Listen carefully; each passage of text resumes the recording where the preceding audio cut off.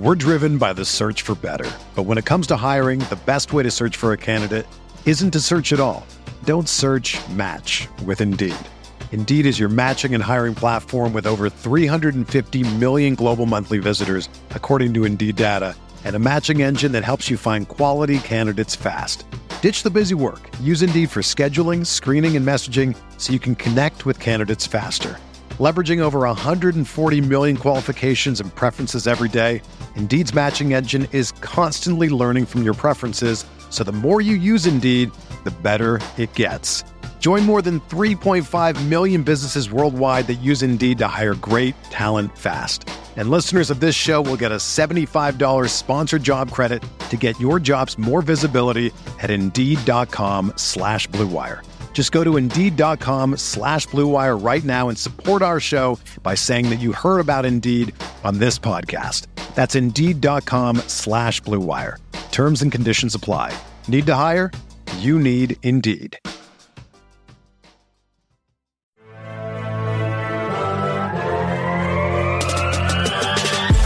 20 minutes a day, 365 days a year. This is the Pack-A-Day Podcast.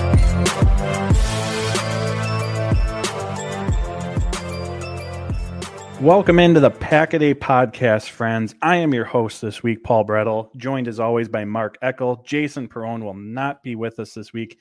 He's nursing a sore throat, got a little bit of an illness, hoping Jason is getting better quickly. But Mark and I are here to continue breaking down some draft prospects because the draft is now just a few weeks away. So for today's episode, we'll be taking a look at Skyy Moore from Western Michigan, Jahan Dotson from Penn State, and Alec Pierce. I know it's a favorite among many Packers fans from Cincinnati. But first, the weather. So Mark, is it still raining on the beach? Only on Thursdays. It's crazy. This is, I think, 6 straight now where the weather's been. Last night we got some bad thunderstorms, but tomorrow, as people know by now, we tape Wednesday evening. It's not raining now, but it's supposed to rain all day tomorrow. We're warm. We're in the 70s, 75, but for the 6th straight Thursday, it's going to rain. Mm-hmm. Yeah, it's been pretty similar here in Green Bay. It's been in the 40s, cloudy and rainy every other day. There's even been snow like 3 days in the last week or so. Fortunately, it melts right away, but it looks like we're turning a corner Sunday, 50s, 60s, sun coming, hopefully, because it's a week into April and it certainly hasn't felt like spring yet other than a few days.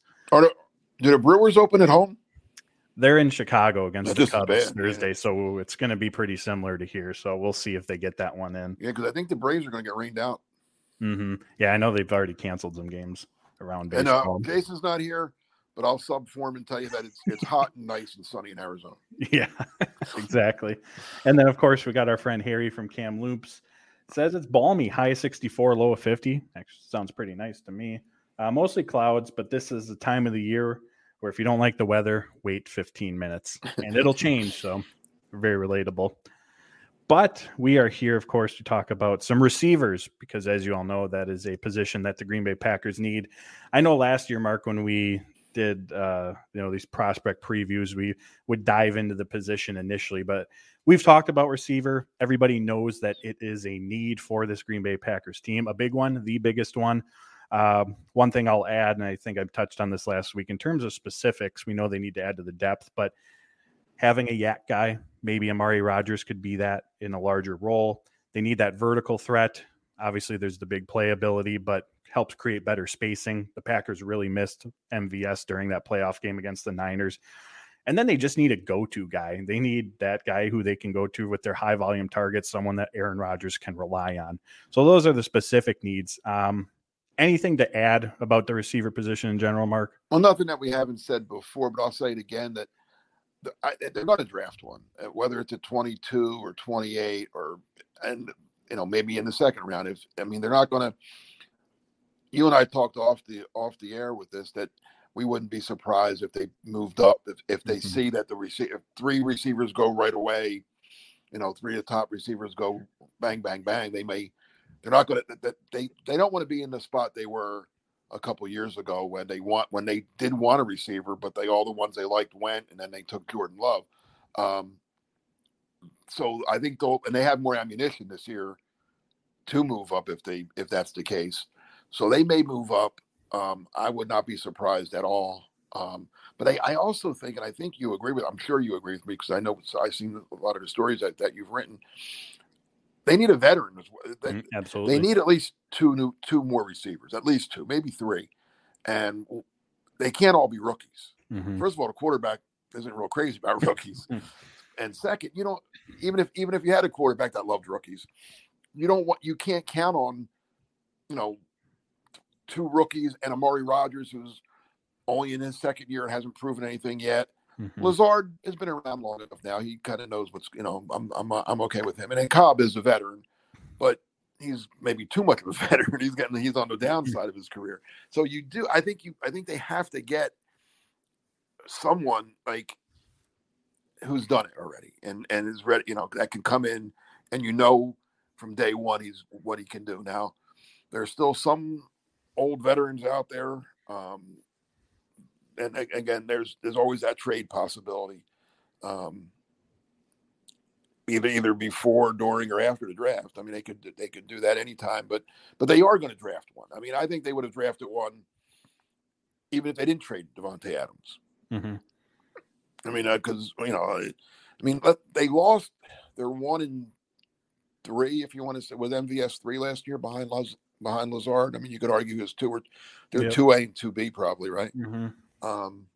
So they have. They have to replace them somehow, some way, and they will. There's no doubt in my mind. There's no way they're going into opening day with Lazard, Cobb, and Rodgers as their top 3 receivers. That's just not going to happen. No, you're absolutely right. I 100% agree about adding a veteran to this team. And I think last week I mentioned, I think if they do add a free agent, it's going to be after the draft. We mentioned those different types of receivers they need. They may wait to see, all right, which role didn't we fill? And I actually just wrote at Dairyland Express on Wednesday about why I don't see them trading for like a big name, the DK Metcalfs, AJ Brown, Terry McLaurin. I did a little digging. The Packers 2023 salary cap. We don't know what that number is going to be. Let's say it's $220 million, just to throw a number out there. $125 million worth of cap charges are currently accounted for by 6 players. Wow. And they haven't paid Jair. They haven't paid Elton Jenkins. They haven't paid Rashawn Gary. So now you're talking about trading for DK, for example, or Terry McLaurin, who of course are deserving and are going to want a big extension. And the Packers fit that on the books. I'm sure there's ways to go about it and do it, but man, this is already a top heavy roster from a cap perspective. And again, there's the 3 players I mentioned currently on the Packers who need to get paid. You throw in another high profile wide receiver. Man, I know Russ Ball is really, really good at what he does, but it's very tough. So 4 to 6. Rodgers, Bakhtiari, Jones, Clark, Campbell. Is that 5? Who's the 6th? I can't remember off the top of my head. But Jones may not. Do they save money without Jones next year? We're getting off track here, but I'm just curious. Yeah, I did actually look that up. They saved $10 million, but his dead cap hits $9 million. So you save 10, but that difference is very low. So you're really only saving $1 million then. No, you still save 10. Oh, you're still saving 10? Okay. Yeah.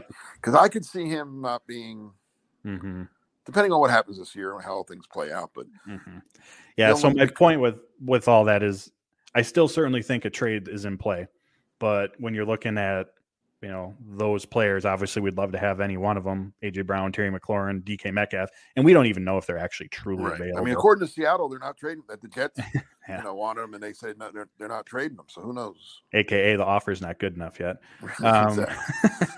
But I wanted to write that article because I see a lot of posts out there about, well, the Packers have the trade cap or the draft capital to do so. And if you could give up, one of your first, still have a first, and get Terry McLaurin, I mean, I would do that. But obviously there's a whole nother aspect to it with the salary cap part. So just something to keep in mind. The only thing, and again, we got to get to our 3 guys, but the only thing that I would counter that with is they were willing to pay Devontae.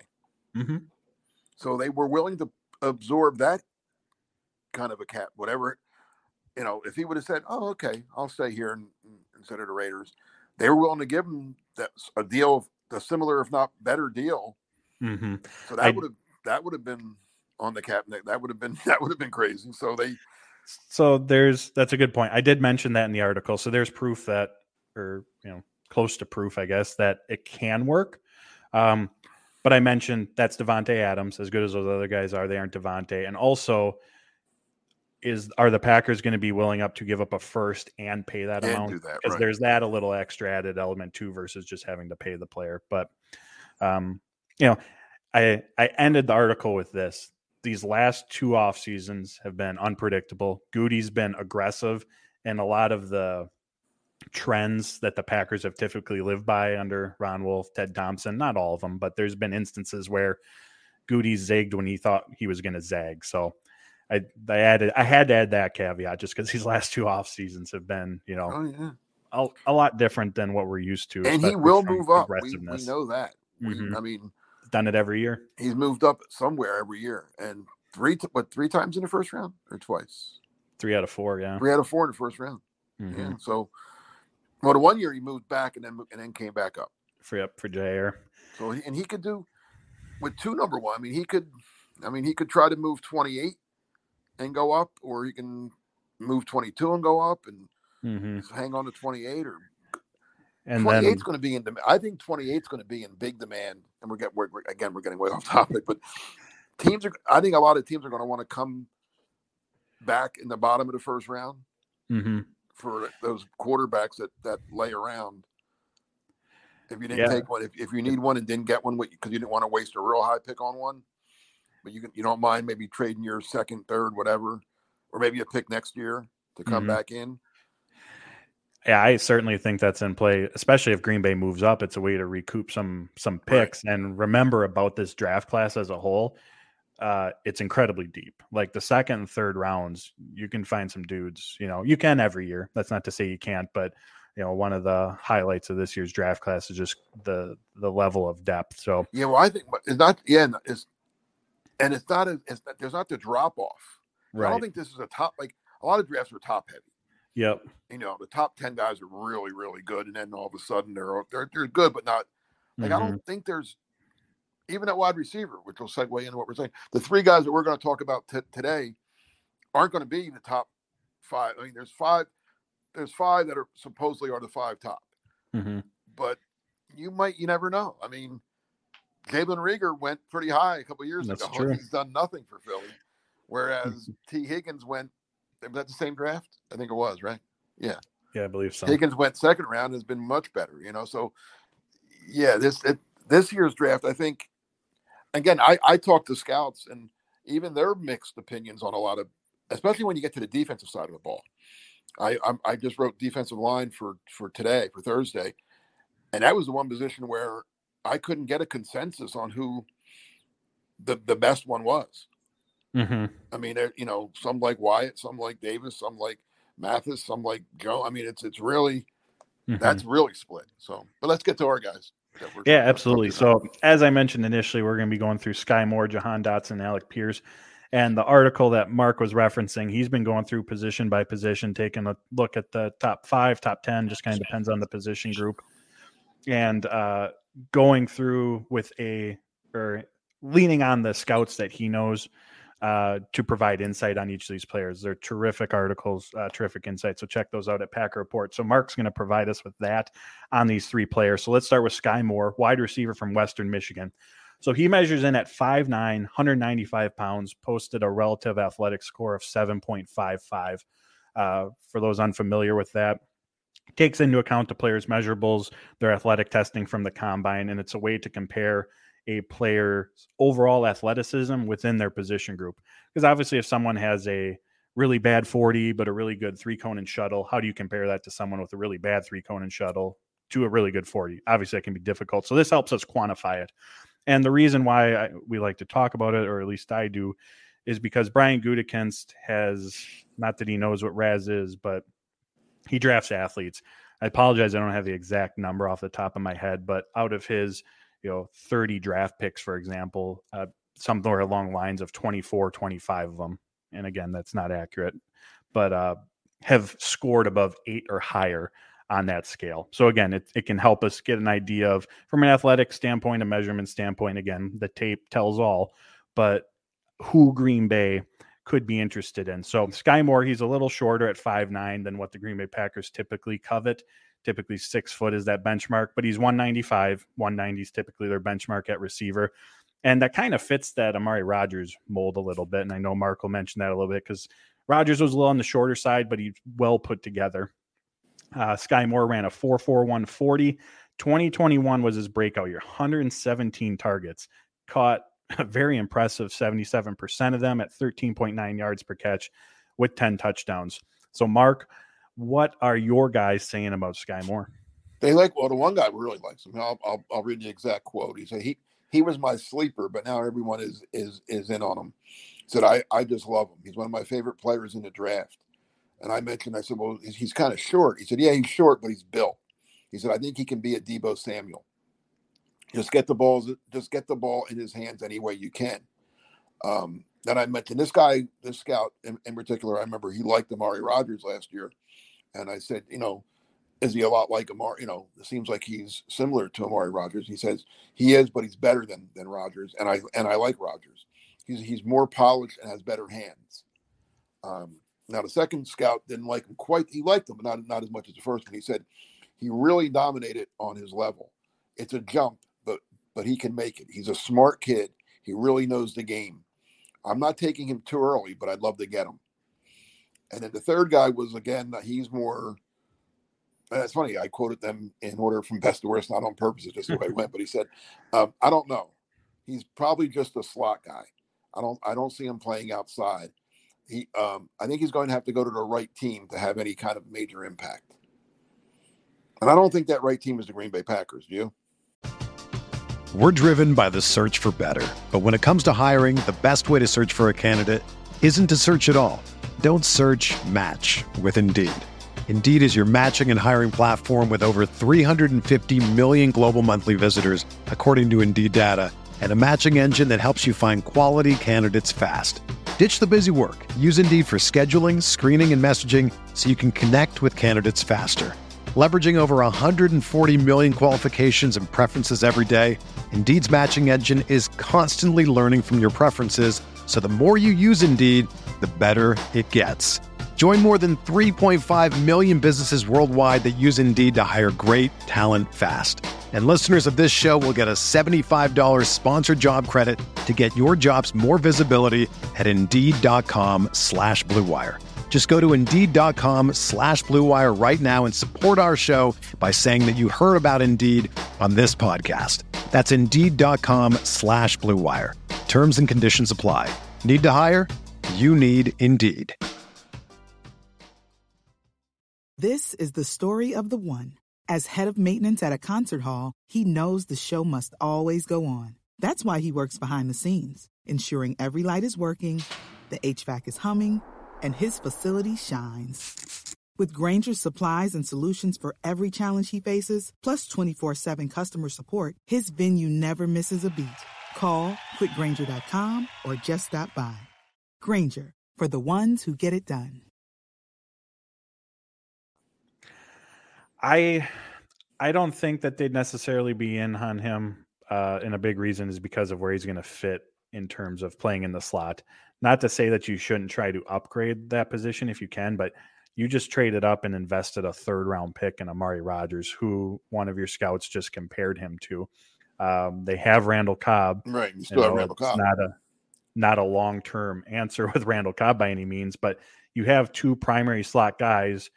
And let's not forget, Amari Rodgers was compared to Randall Cobb coming out of college, and now one of your scouts just compared Skyy Moore to Amari Rodgers. Right. Like, it's very, very redundant at a position where you need to really broaden that just overall skill set that the unit brings. So for me, that's a big reason why, I'm not so sure that the Packers would look at Skyy Moore. If the board falls a certain way, they grade him highly, anything's possible, but that's a big reason why I would imagine they would look elsewhere at receiver. Yeah, I kind of hope the guy that likes him so much that I kind of think his team there, I can't say where he's from, but they're I wouldn't say their wide receiver is a number one need for his team, but it could be a need. I mean, they could take one. It's not. Mm-hmm. I don't think Skyy Moore's a first round pick. Let's get that clear. Right. He's probably a second, maybe even probably a second. So I wouldn't mind his team taking him in the second and allowing a receiver the Packers might fit the Packers better falling to them. Yeah, I think and that's a big part of it as well. If it's, if they grab Chris Olave or, George Pickens, for example, those guys can fill a very specific role and, potentially be that go-to guy. Maybe that gives you that added flexibility where even though more skill set is, as I mentioned, a little redundant to what they have, you can have that added flexibility. But, being a primary slot guy, I just have to think the Packers are going to look elsewhere initially for the reasons already mentioned. Let me add this about Skyy Moore before we get on to the next guy. I ranked the top from most positions. I've done top 5, but because there were so many receivers and because it's obviously a topic for Packer talk, since Packers are their number one need, and they're going to take a few. I did a top 10. More checked in at number 6. Okay, pretty good. I mean, they're very good. The 5 are the 5, right? We all know we all know in whatever order you choose, the top 5 are Drake London, Garrett Wilson, Jameson Williams, Chris Olave, and Treylon Burks. I mean, they're everybody's top 5. No matter one, you could mix them up 1 to 5, however you choose, but they're the top. I don't think anybody has anybody else in that top 5. So for my 3 guys to add it up, for Moore to come in 6th, ahead of some of the names that you mentioned, Pickens and some other guys, he's pretty highly thought of. Yeah, absolutely. And 2 other numbers about Moore that I'll throw out there. Finished 2021 16th in total yards after the catch. We know the Packers could use more of that, and he actually tied for first among all receivers in missed tackles forced. Keep in mind, 117 targets, and these are strictly volume stats versus efficiency, averages or things like that. But nonetheless, was still effective with the ball in his hands. Great name, too. Yeah, it is. Skyy, Skyy Moore. I love it. All right. Next up, we'll transition to Jahan Dotson from Penn State. And I mentioned to Mark before we started recording, because Jahan Dotson has been a very, very popular pick, maybe the most popular pick among just mock drafts that you see out there. And I know, Mark, you are an avid mock draft reader. Not until the week of the draft. Then I read them all, but now I don't really care. But Dotson, I can go off on a tangent on that. I'm not. Because things like, so all the mock drafts that you read before this week, you were giving the Eagles 3 players, right? Well, now they're only getting 2. That's true. They made a trade. And there's going to be more trades. So wait, I like to hold back on my mock draft. That's okay. They're fun. So as I mentioned, Dotson, very popular pick. However, based on size, measurables, there's a possibility he's not, I wouldn't say he's not on the Packers board, but maybe not on up there very highly. So I mentioned Packers typically like receivers 6 foot taller, 190 pounds or heavier. They like those big bodied players. Jahan Dotson measured in at 5'10", 178, so below in both. And when it came to athletic testing on that RAS scale, he finished with 6.3 out of 10. Ran a 4.4 340. His vertical and broad jump were okay. His 3-cone was bad. Now, like I mentioned with Amari Rodgers, height-wise, he was a little on the shorter side. So maybe Gutekunst, will make some concessions to those thresholds if they really like the player or they stand out in other aspects. So Jahan Dotson, he's on the smaller side, but if he had tested maybe really well athletically across the board, maybe that, Gutekunst would view the entire metrics differently, knowing how athletic he was. Or maybe he meets the size requirements and, his 3-cone wasn't as good, but he's got that big body. He's physical that we know the Packers love. But in Jahan Dotson's case here, he's on the smaller side. And overall, based on the RAS scale, his athletic testing wasn't overly. So he had 84. He's a highly targeted player, though. Plenty of experience at Penn State. 84 targets in 2020, averaging 17 yards per catch. Had 137 targets in 2021. 137. Caught 66% of them at 13 yards per catch. Can play in the slot, can play on the boundary. He made impact plays at all three levels of the field. So certainly a high productive player. If brought into the Packers, could end up being that high volume target that they need. But Mark, what are your guys saying about him? Well, first let me say, let me add another stat about him. He scored 21 touchdowns in his last 21 games. I like that little stat about him. Absolutely. So he gets in the end zone. So that's to be said for him too. But it's small and unathletic doesn't cut it for the Green Bay Packers or for a lot of teams. All right, let me read that. I'll give you the best quote first. This is kind of a rip of him a little bit from the one Scott. He says, "I don't get it. I really don't. I'm confused by why he's being touted so much. He's just okay. He's small. He's kind of just average at everything. Nothing stands out about him." So that's not a real ringing endorsement there. Oh.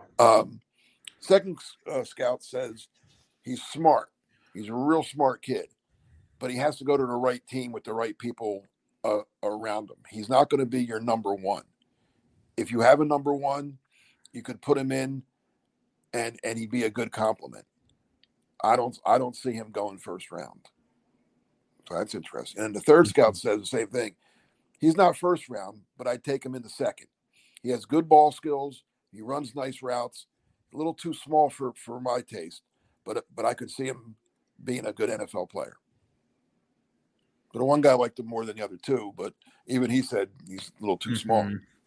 Yeah, I was looking at I like to look at what Lance Zierlein, NFL.com, has to say about some of these prospects, and one of the big things that stood out, and I've seen this other places as well, goes along with what your guy said also, is lack of physicality. And again, it comes from that smaller frame. And I think he will be a good return man. He was a return guy at Penn State, right? Mm-hmm. I could see him becoming, but I mean, you don't spend a high pick on strictly a return guy, right? I mean, no. Although that's what Desmond Howard was. That's what happened. He was the fifth pick in the draft, but he turned out to be a good return guy. He wasn't a good receiver, though. That's true. All right. And lastly, we'll jump to Alec Pierce. Oh, and by the way, I'm sorry. No, Dotson ranked 10th out of 10. Okay. Rounded in at number 10. So we'll see how the board falls, but based on what your guys are saying, shouldn't be a first-round pick for the Packers. Is that correct? No, not especially not for a first. They don't have a first-round pick for anybody, but especially for the Packers. Right. Okay. All right. And then last guy on our list is Alec Pierce from Cincinnati. So we've talked about size, athleticism. From that aspect, Alec Pierce absolutely screams, I'm a Green Bay Packer. Measured in at 6'3", weighed 211, posted a RAS score of 9.81, ran a 4.41 40-yard dash with an elite vertical and broad jump. At Cincinnati, he was their shot play guy. When they needed to push the ball downfield, oftentimes Ritter was going to Alec Pierce, average 17.1 yards per catch. But he brings more. He's not just a vertical threat. Of his 74 targets, 28 of them came within 10 yards of the line of scrimmage. So while he may have been their go-to shot play guy, that wasn't all that he offered that offense. In addition to that, he's a willing run blocker. And of course, we all know how important that is to Matt LaFleur and this offense, and may even end up being a special teams contributor as well. Mark, what do your scouts have to say about him? Well, one thing I'll mention this first, and then I'll get to the actual quotes. But what was probably the biggest game and biggest win in Cincinnati Bearcat history? I'm not sure. Their win over Notre Dame last year, right? Right. I mean, that got them. If they don't beat Notre Dame, they're not in the Final Four. They're not playing. Yep. I mean, right? That's what got. They went undefeated, but they beat Notre Dame in South Bend. I mean, that's got to be the greatest win in Cincinnati football history. Yep. In that game, he had 6 catches for 144 yards. So that's, to me, that says something that in a big game he played big. Mm-hmm. He came up. He didn't shy away on the big stage. He went up there and, he helped. He was one of the reasons, if not the main reasons, they beat Notre Dame that day, going 6 for 144. So okay, first scout says, I think you can start him out as a guy who just runs deep routes and then let him learn the game. Coach him up, and he'll be able to do more for you. Right now, I think he's a rotational player. I don't think he can come in and start for you off the go. Makes sense, though, right? The rookie guy. Then the next scout says, really impressive size, speed guy who really flashes, makes big plays. And then he used what I said about Notre Dame. He dominated Notre Dame in that game. That showed me something. He's really grown on me. I didn't even know who he was before the season started, but he's become a player that you have to look at. Okay, and then the third scout, and you'll like this comparison that I'll get to. I saved that for last for this reason. He can really run. I mean, really run. He's not just one of those track guys because he looks like a track guy, but he can play too. If you're just looking for a pure deep threat, he's your guy. He can do that. He's like the guy who just left Green Bay, that Valdez-Scantling. The more I watch him, the more I like him. So he's being compared to MVS. Packers obviously liked MVS, right? No kidding. Yeah. I think this guy, now I don't know where you take him. You don't take, he's not first round, let's be honest, right? Is he late second, or can you maybe get him in the third? I don't know. Yeah, it's going to be those are just tough questions to answer at this point. We don't know what the run on receivers is going to be like for those first 50 picks, but yeah, I think, and one of the big takeaways, I mean, just from here, and I think it's something we know, but when I say we, just in general, know that receiver or rookies take time to develop. But going through each of these guys, and they're all popular names that we see early on in mock drafts that Packer fans are familiar with. I'm sure Packer fans have researched and are seeing the fit and all that. But the common theme is, these guys are still going to need time. And so going back to our discussion before we started, that's the value in having that veteran to lean on, because, relying heavily on two rookies right away in week one, it's going to come with some learning curve and some lumps along the way.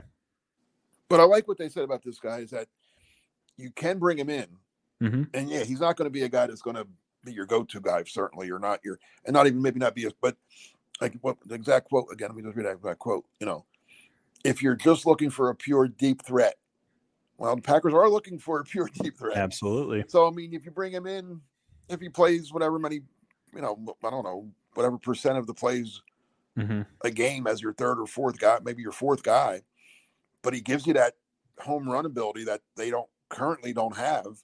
I wouldn't mind this guy in Green Bay at all. I just don't know where. Maybe with your second, if they keep all their picks, is he worth? What would it be to 58? What do they have? What's 53 and 59? 59. Is he worth? I mean, maybe you take him at 59. I don't know. Yeah, and I mean, we mentioned depending on what you're doing with up to that point, and how many receivers are gone at that point, or how. I mean, like we said, Goody he likes to make moves in the draft. If you think you can get him in the third, like they did with Rodgers, where they move up in the third. I mean, if they don't make any moves in the first two, and they still have all their second, third day picks, maybe you use a third and a 5, or a third and a 4, and move up. If this is a guy, but this, I mean.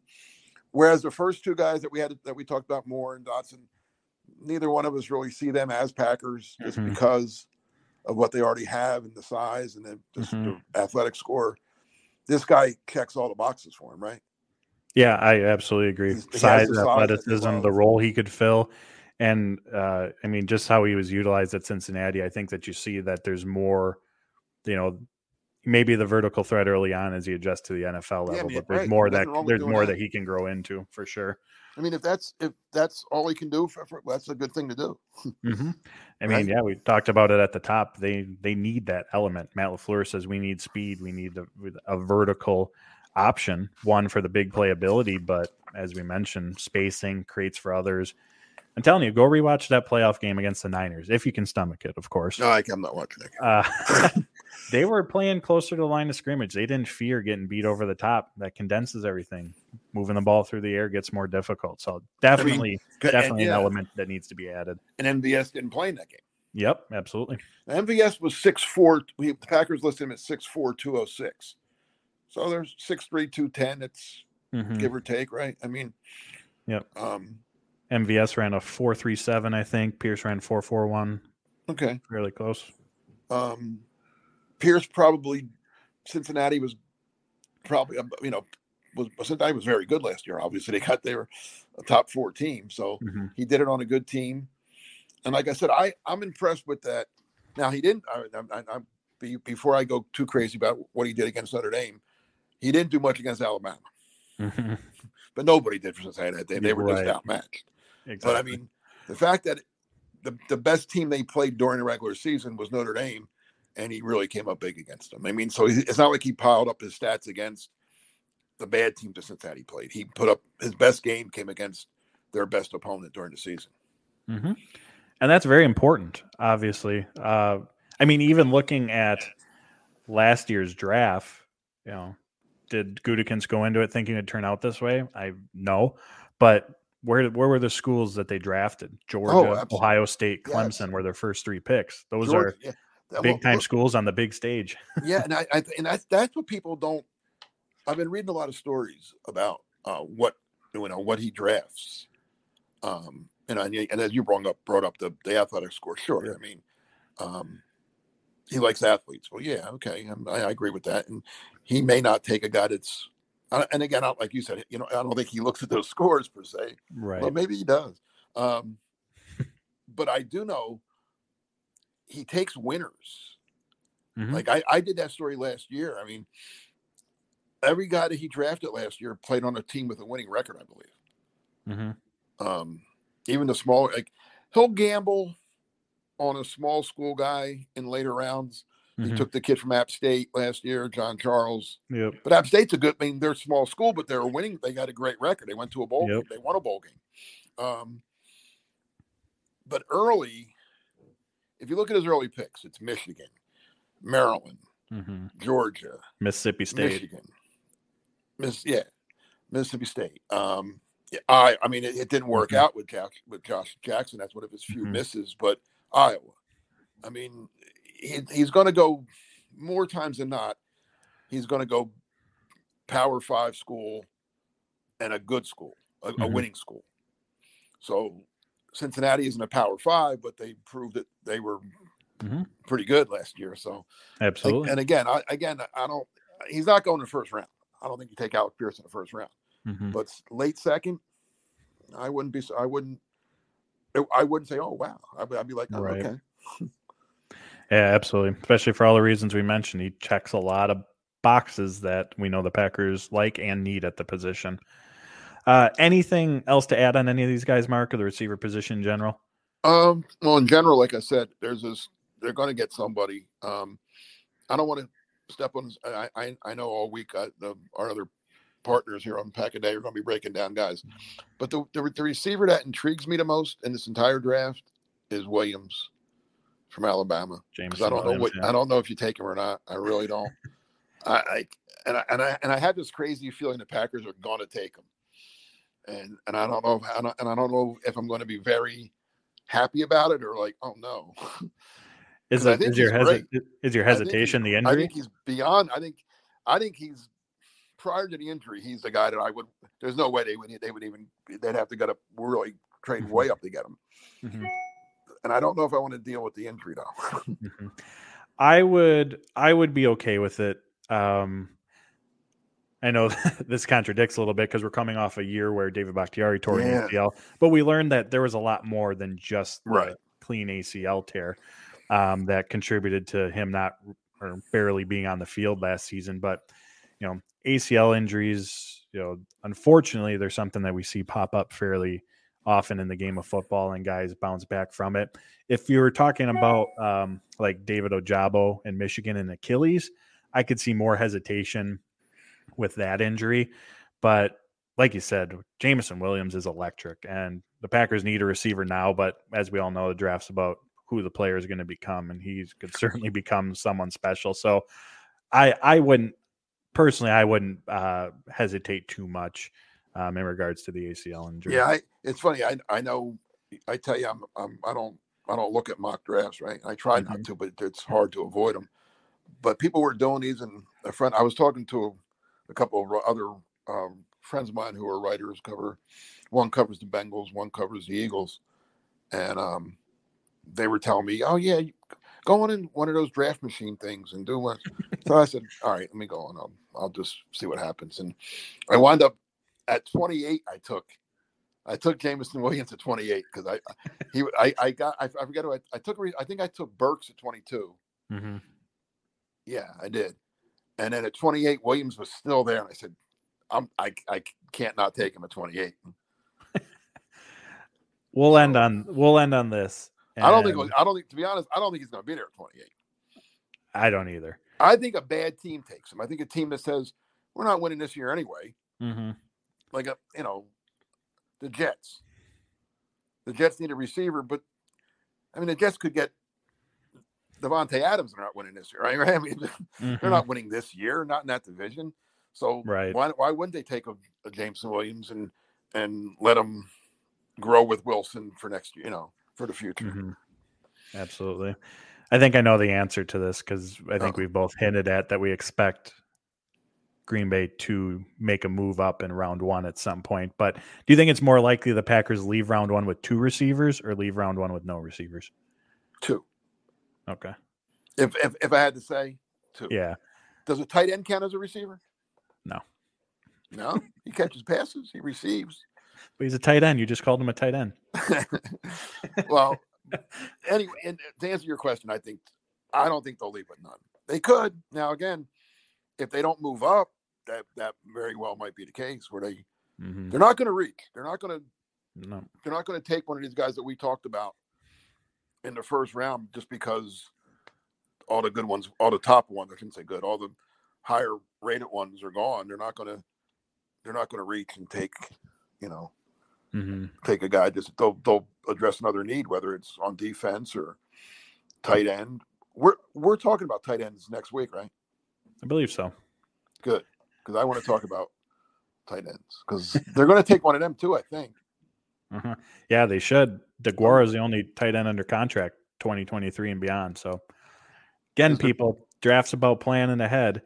Well, that's another thing that, excuse me, and this year's a little different than the past few drafts for the Packers in that they need. I mean, unless they trade and sign a receiver between now, wide receiver sticks out like we've talked about all day. Yep, it sticks out that they got to get one, and they got to get one that can play. But other than Stokes started last year and had a great year. That's all well and good. But for the most part, their drafts have been for the following year. Like Gary didn't play hard. He was the 4th guy, not even the 3rd guy. He was the 4th linebacker his first year behind the 2 Smiths and Kyle Fackrell. Now, correct me if I'm wrong, but I think the only true preferred starter for a Packers rookie under Gutekunst has been Darnell Savage. Now, Jair, Jenkins, Gary, everyone's Stokes, they've all expanded into larger roles, but week 1. Does Jair wasn't preferred? I think he started, he still right. saw the field, but I think he played like 30-40% of the snaps. Yeah, I think you're right. I think who'd they have? They had they re-signed Tremont and Devon House that offseason, I believe. That's right. He wasn't. That's right. So he wasn't. It wasn't a plan for him to start. You're right. The only one I can think of off the top of my head is Darnell Savage, who stepped in and was like, "Okay, you're one of our starting safeties." Yes, because they really had nobody else to safety. Even Elton Jenkins. No, Jenkins was not supposed to. He didn't come in till Lane Taylor got hurt. Lane Taylor was the guy. They were going to ease him along and see where, and they didn't even know if he was going to be a guard or a center when they drafted him. I don't think. Right? Even correct, and then even matter of fact, and I will never know the answer to this, but. I think in the back of the Packers' mind was drafting Jenkins to take over for Lindsley. Because they knew Lindsley was going to be a free agent. They knew they probably weren't going to be able to re-sign him eventually. I think that was the plan. And then they put him at guard and said, "Oh God, he's really good at guard. Let's go draft a center." And Oh, he can play tackle too. Yeah, I mean, and even Eric AJ Stokes. Dillon. Yep, even Eric Stokes. It was Kevin King and Jair week 1. Yeah, and then. They have gotten Royce Newman last year became, and that was not planned. True. They've gotten, which is even speaks, like we said, it speaks both for the scouting department and the coaches to get a guy like Royce Newman ready to play, to draft him and then get him ready, and he goes out and starts all season. And, for a rookie 4th-round pick, I thought had a fine year. Mm-hmm. But again, that wasn't the plan. Now, Runyon, a low 6th-round pick, that maybe they did groom him up to where he started this year. So, yeah, so the Packers, now again, with all that said, I want, they got to get a wide receiver that helps this year. Mm-hmm. But other than that, they could take a tight end or a defensive player that doesn't do much this year, as it provides depth and whatever else, knowing that that's what they do. That's just Mm-hmm. And like you said, especially with cap, if they're in cap trouble again next year, they're going to have to let some veterans go again. And then these guys better be ready to step up. Mm-hmm. Maybe this will end up being something I write about, but we talk about the Packers trading or bringing in a veteran. That's also how Brian Gutekunst has operated. Re-signed Tremont Williams, Devon House. You draft Jair, Josh Jackson. You bring in the Smiths. You draft Gary. You bring in Turner. You draft Jenkins. You bring in Amos. You draft Savage. You have Aaron Jones. You draft A.J. Dillon. You had Jamal Williams too Jamal Williams. You have Jair. You bring in Eric Stokes, Kevin King. So there's this pairing of, because if the player, and we just talked about it, many of these rookies aren't week 1 preferred starters. The Packers prefer, especially a team with Super Bowl aspirations. I get it. You want to rely on that experience, and you have to think it's going to play out similarly at the receiver position as well. I just don't know who. I mean, they have a plan. There's no doubt in my mind. I'm sure most of our listeners, if they haven't seen it, they've heard about it. Leroy Butler tweeted the Packers are going to do. They have a plan now. We don't know if he's saying this as a fan or if he knows something. He is Leroy Butler. It's not like Mark Eckel saying it or Paul Bretl saying it. It's Leroy Butler saying it. And there's a guy that nobody even realizes is available that they're going to. So that plus Mark Murphy's comment of draft's going to be very interesting tells me something's up. I was just going to say, and not that I would expect otherwise by any means. It's their job. It's what they do. But Brian Gutekunst and Mark Murphy talking about this, they're just so cool and calm about it. Just so casual. Nah, we're good. We'll figure it out. Like, something's in the works, which of course it would be. They didn't just trade Devontae, on a whim. This was, of course, thought out. And think about it. There are teams that, and what I might spend the rest of the day. The dog's coming up now. More lightning and thunder. Yeah, but there are teams that aren't going to win this year, and they know they're not going to win this year, and they may want to trade a decent receiver to get some future help for that. Whether it's like you said, Carolina. Atlanta doesn't have anybody anymore, but Jacksonville, Houston, the Jets, those teams. Mm-hmm. What does a veteran wide receiver do for them? Whether it's the Packers or whoever, it makes zero sense for the Texans to hang on to Brandon Cooks. No, it makes it right. I mean, it just doesn't. And then teams are going to draft right now. To take your point about after the draft, some teams are going to draft.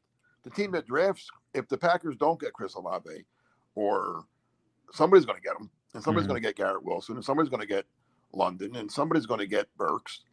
Well, that's going to push a receiver one step down on their depth chart as well, and they may be looking at, all right, let's see if I can. We have him. We have London now. We could trade player Y and get some picks. Mm-hmm. It happens all the time. So we'll see. I'm not.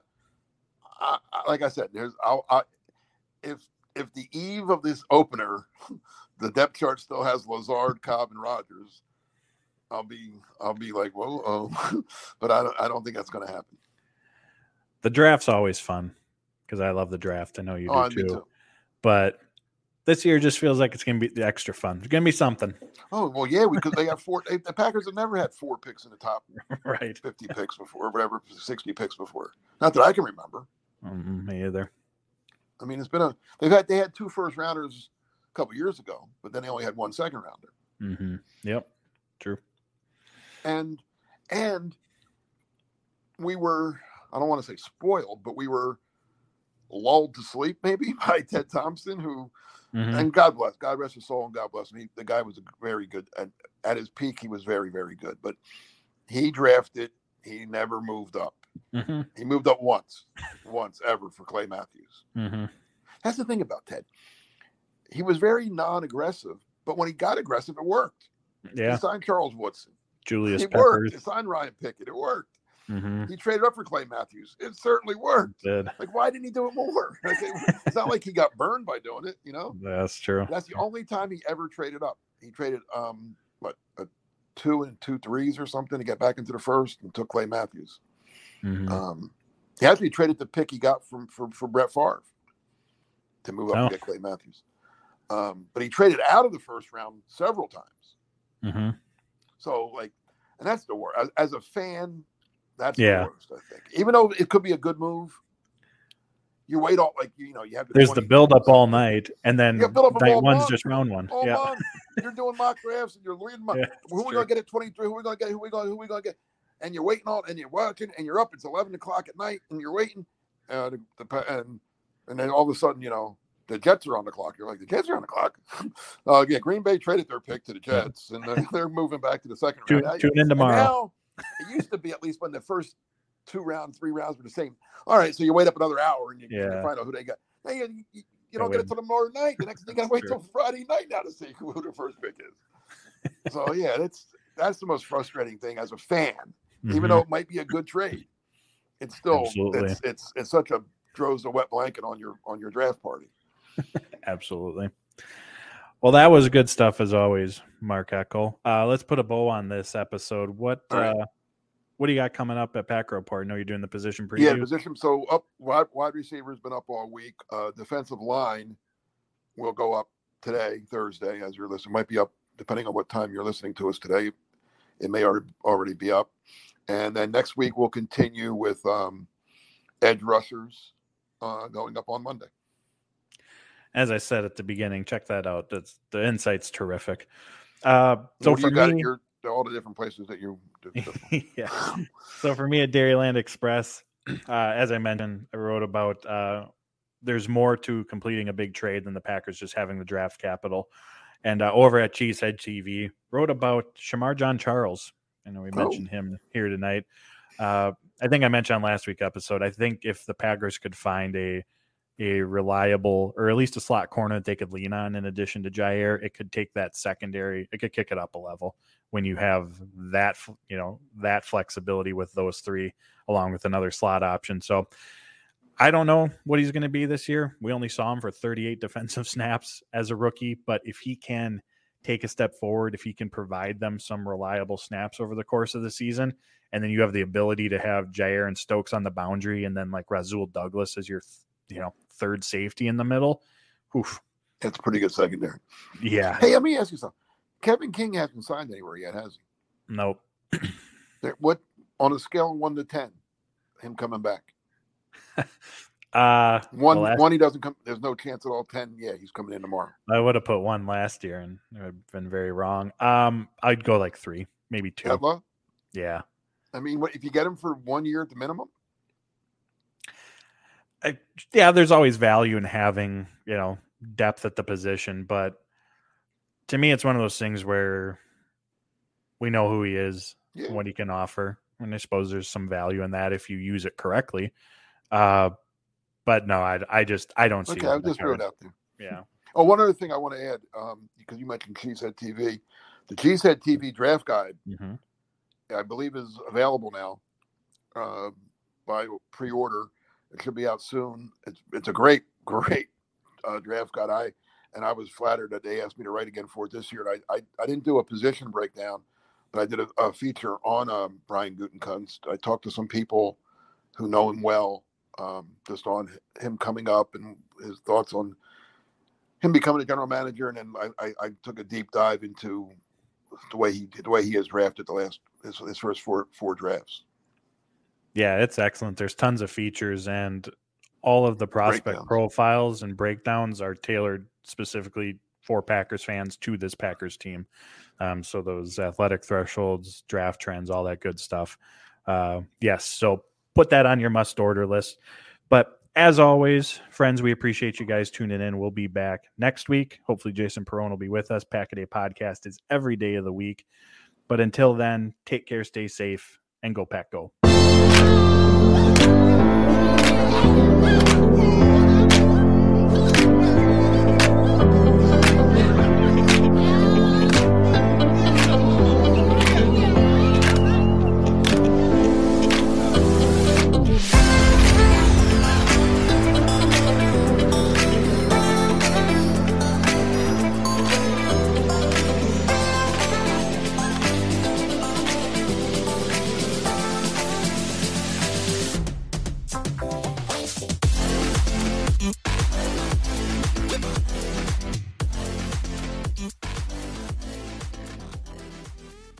Everyone is talking about magnesium. It's all you hear about. But why? What do we know about magnesium? Well, magnesium is the number one mineral that 75% of Americans are deficient in. If you are a woman over 35, magnesium will help you rediscover balance, energy, and vitality. Magnesium supports more than 300 enzymatic reactions in your body, including those involved in hormonal balance. From functional medicine doctors to mental well-being and female hormone experts, we all know that magnesium is the one mineral to improve all aspects of well-being and health. But which one? Magnesium Breakthrough from Bioptimizers, the trusted choice recommended by leading experts with 7 best-absorbed forms of magnesium to ensure your body receives the support it needs for overall well-being. Go to bioptimizers.com/balance today and use code BALANCE10 for 10% off. Support your journey to wellness at bioptimizers.com/balance. Magnesium Breakthrough from Bioptimizers, your foundation to optimal health and vitality.